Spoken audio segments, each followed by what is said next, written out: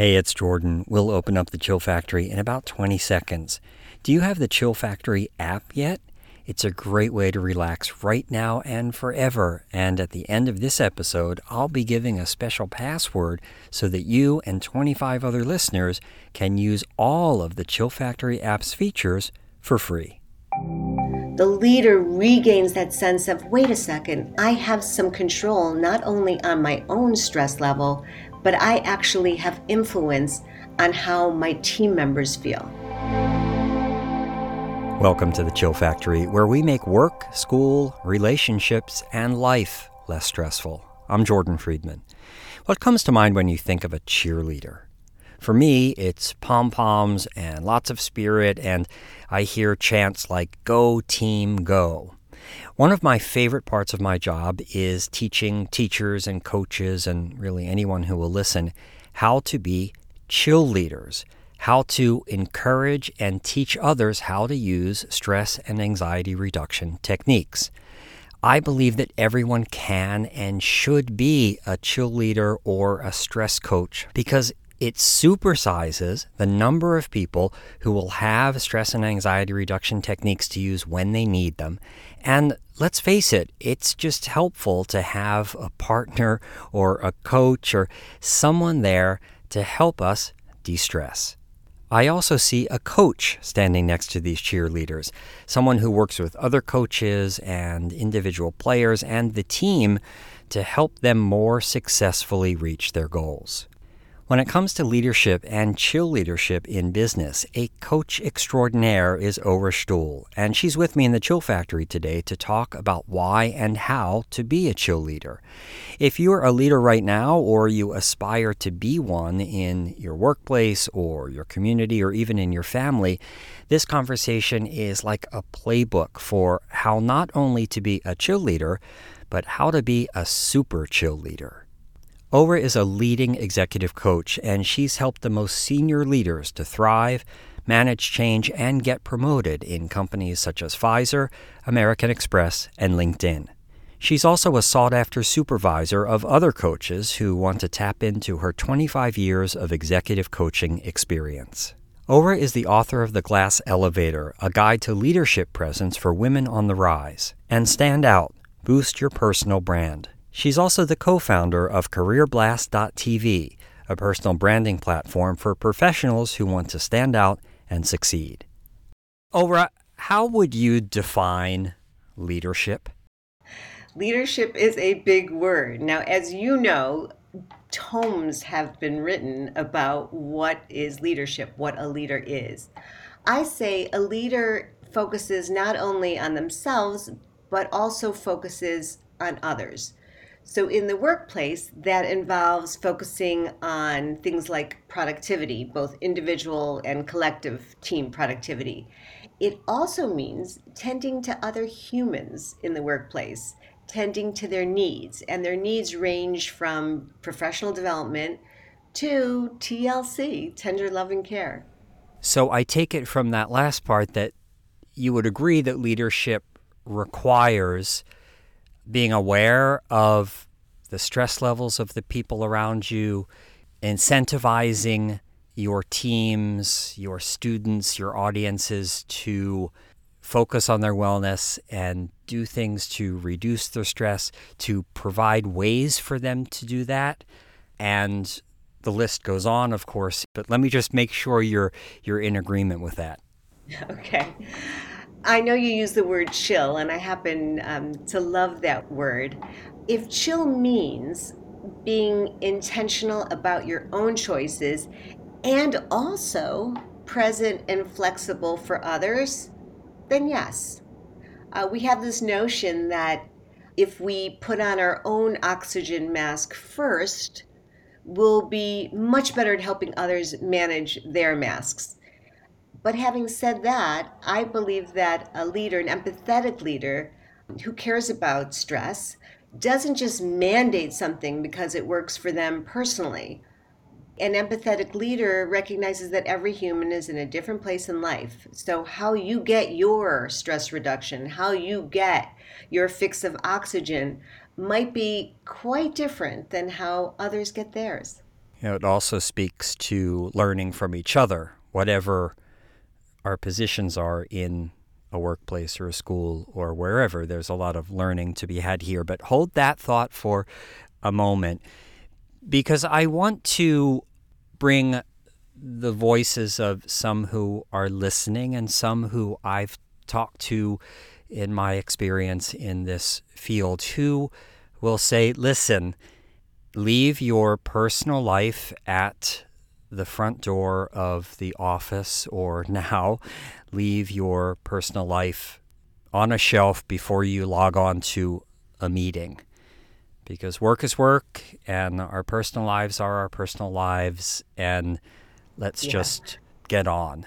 So how do you, in your vast experience with this kind of work and working with leaders and working with companies, how would you respond to that pushback, if you will? Well, sometimes my clients will say to me, like, I know this isn't personal. And I'll stop them right there and I'll say, of course it's personal because you're experiencing it emotionally. So, this notion about leaving your personal life at the office door is impossible for human beings who are inherently emotional human beings. So let's talk what I call BC first, before COVID. So there was never any such thing, BC, as checking your human at the door. We're inherently emotional beings, and what we're doing every minute of the day is managing, juggling, balancing, integrating all the messy parts of our lives into our workday. So when you open your laptop to start work, you can't forget about, let's say, your sick child. You can't forget about your ailing parent, financial stress, the leak in the basement, anxiety about Ukraine, right? When you go to a meeting, you, of course, you're thinking about your need to call the plumber about that leak. Maybe you need to call your kid's teacher, even a divorce attorney. We are fully at work. And what I mean by fully is we're fully at work in the sense of being present with our full humanity. How can we check part of ourselves at the door? So now let me talk a little bit about COVID, um, the COVID era. To count one of COVID's very few blessings, COVID has actually forced us to see people in an authentic light, in their full humanity. How has it done that? Because we're looking into each other's homes. On that Zoom screen, we see kids, we see pets, we experience stresses and worries through that screen. What that has done for us is challenged us to be more aware of others' needs and to be empathetic to them. I remember in the early days of COVID, one leader who I was coaching said that she saw on Zoom that her direct report didn't have a desk. He was sitting on his couch juggling his laptop. And so what she did is she sent him a desk and a chair. Hmm. So we never check our full selves. We see each other fully. And we sometimes hear sirens in the background. Absolutely. In my new office, aka the second bedroom of my home, you will hear the number one train and you will hear sirens in the background and all the other wonderful noises of New York. Yeah, in hearing the sirens and in hearing what you're saying, it's almost like the way we're doing this now, including understanding that people do have personal lives and they bring those personal lives to work, and we're forced to see and hear that more and more now because of the way we are working with and post-COVID. It's more real life. This is life. Yeah. Showing up authentically also helps us build trust at work. People want to feel that their leaders are showing up authentically. They want to feel their genuine care for them. And when they do, then a relationship of trust develops. Yeah, an understanding of the person who supervises me or the person who I follow understands some of the same things that I'm dealing with and makes it more comfortable for me to raise concerns that I might have. Yeah, absolutely. People always ask me what I do as an executive coach, and companies hire me to help them retain their leaders, to help them promote their leaders by working on some aspect of their leadership. They want to see these leaders thriving. But what I say that I do is I help people feel much happier when the alarm goes off super early on a Monday morning. And why is that important? Because when they feel happier, they have this immediate ripple effect on everyone around them. Everyone around them feels happier. And from a corporate perspective, that does translate into motivation. That does translate into productivity, which is what they're looking for. Yeah, there's such a thing as stress contagion when someone is really stressed and exhibiting stressful behavior that can trigger the stress response for those around that person. And the opposite is true and is really what you're saying. When people feel happier and calmer, that can be contagious for others around them. It's two sides of a coin. So the other side of the coin is if your leader, if your employee wakes up early Monday morning feeling stressed, that has that contagious ripple effect on everyone around them, and that negatively affects productivity and feeling in the workplace. Absolutely. And I think, too, that there's a difference, or there can be a difference, between a leader who exhibits some of the behaviors that you've talked about, who walks the talk of being mindful and meditating and taking a gym break. And there can be a difference between all of that good stuff and a company that has policies that don't support that kind of thing. And I'm wondering if you can comment on that, or have you experienced that, and are there resolutions for that issue? Yeah. I often see that leaders sometimes start with this notion that they have no control, that they're operating in a toxic culture. So there's nothing they can do uh, to influence people. Uh, you can chip away at that a little bit. If you are in a position of leadership, you actually have more control than you know. And if there are certain behaviors that are upsetting you in the workplace, for sure they're affecting others negatively as well. So, for instance, if you're stressed out as a leader from being pinged all day from all the technology that is supposed to support our project management, from Microsoft Teams, from Slack, from text messages, from emails. You are so distracted and so stressed out about the demands being placed on you. And the first reaction to that was, what can I do? This is my environment. You can bet that everyone else is suffering from the same thing. And as a leader, there is opportunity to have that conversation with your team. What is working for us? What is not working for us? Bring sense of self to that conversation. Here's what I'm experiencing from this constant availability 24/7. I'm wondering if anyone else is feeling this. What changes can we talk about that might reduce that pressure, that stress that we all feel from being compelled to answer all these pings and dings and alerts all day long? And I think the conversation opens up opportunity. The leader regains that sense of, wait a second, I have some control not only on my own stress level, but I actually have influence on how my team members feel. So, Ora, hopefully we have motivated listeners to think about this idea of chill leadership, and hopefully we have some pom-poms going out there, and we have people saying, yeah, I want to be a chill leader. I want to help people reduce their stress. I want to support people's mental health in a stronger, more actionable way. What would be some of the key steps, the key actions that you would suggest they take to make that happen?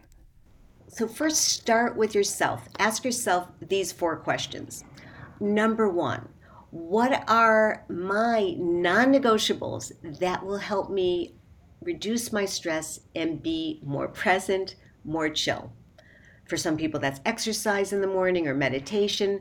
For other people, that's just having breaks between meetings, having time for lunch, or having that opportunity to be home with family for dinner.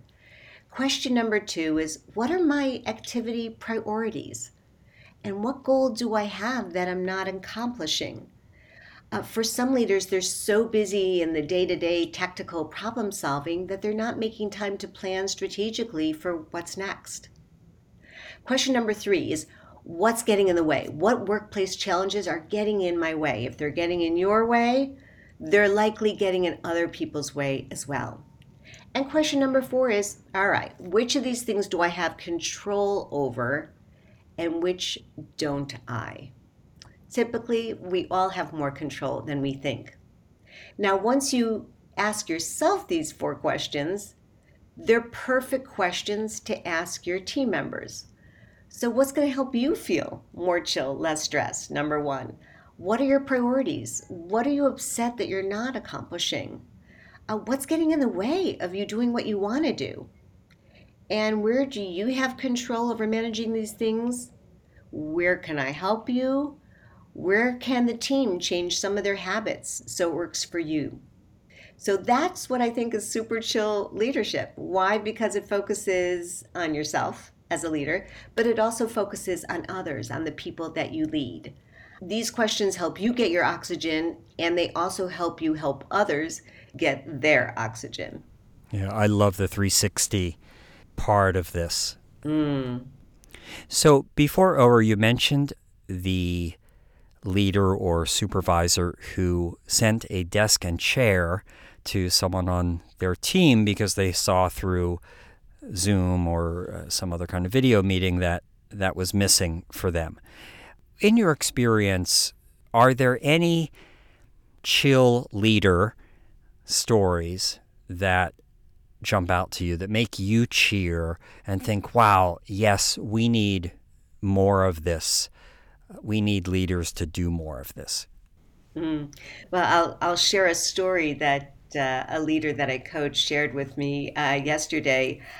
She's undergoing a lot of stress because her 2 boys are having some challenges in school, and the school called her one morning and asked her to come in, and she almost fell apart. She's pulling on clothes, and she gets into her car and she's driving, and then what does she hear? A siren behind her. A cop stops her, and they start having this conversation, and she notes that she's hardly wearing pants, which the cop seems to notice. But then the cop says to her, "Lady, you need to slow down." And she said it was an incredible wake-up call for her, the way he said it to her, and she just started laughing. But sometimes we all just need that singular wake-up call to make us begin to focus on ourselves. That's a great story. We can have our eyes on the road, right? Both for ourselves and for others in this way. Yeah. Ora Stuhl, thanks so much for coming by the Chill Factory today and not only shining a spotlight on leadership and what it means to be a strong leader, but on what it means and how to become a chill leader during times when we all need more chill leading. Learn more about Ora and her work in the episode notes. Ever heard of binaural beats? They are 2 different sound frequencies that the brain turns into one. This new sound slows more active brain waves, lessens stress and anxiety, and even reduces the perception of pain according to some studies. Now, we can't actually hear these binaural beats, but their benefits can be increased by listening to them through headphones or earbuds. So if you'd like, grab a pair because I'm about to play a short piece of sound or music that contains binaural beats to give you a better idea of what I'm talking about and to see if they help you feel calmer.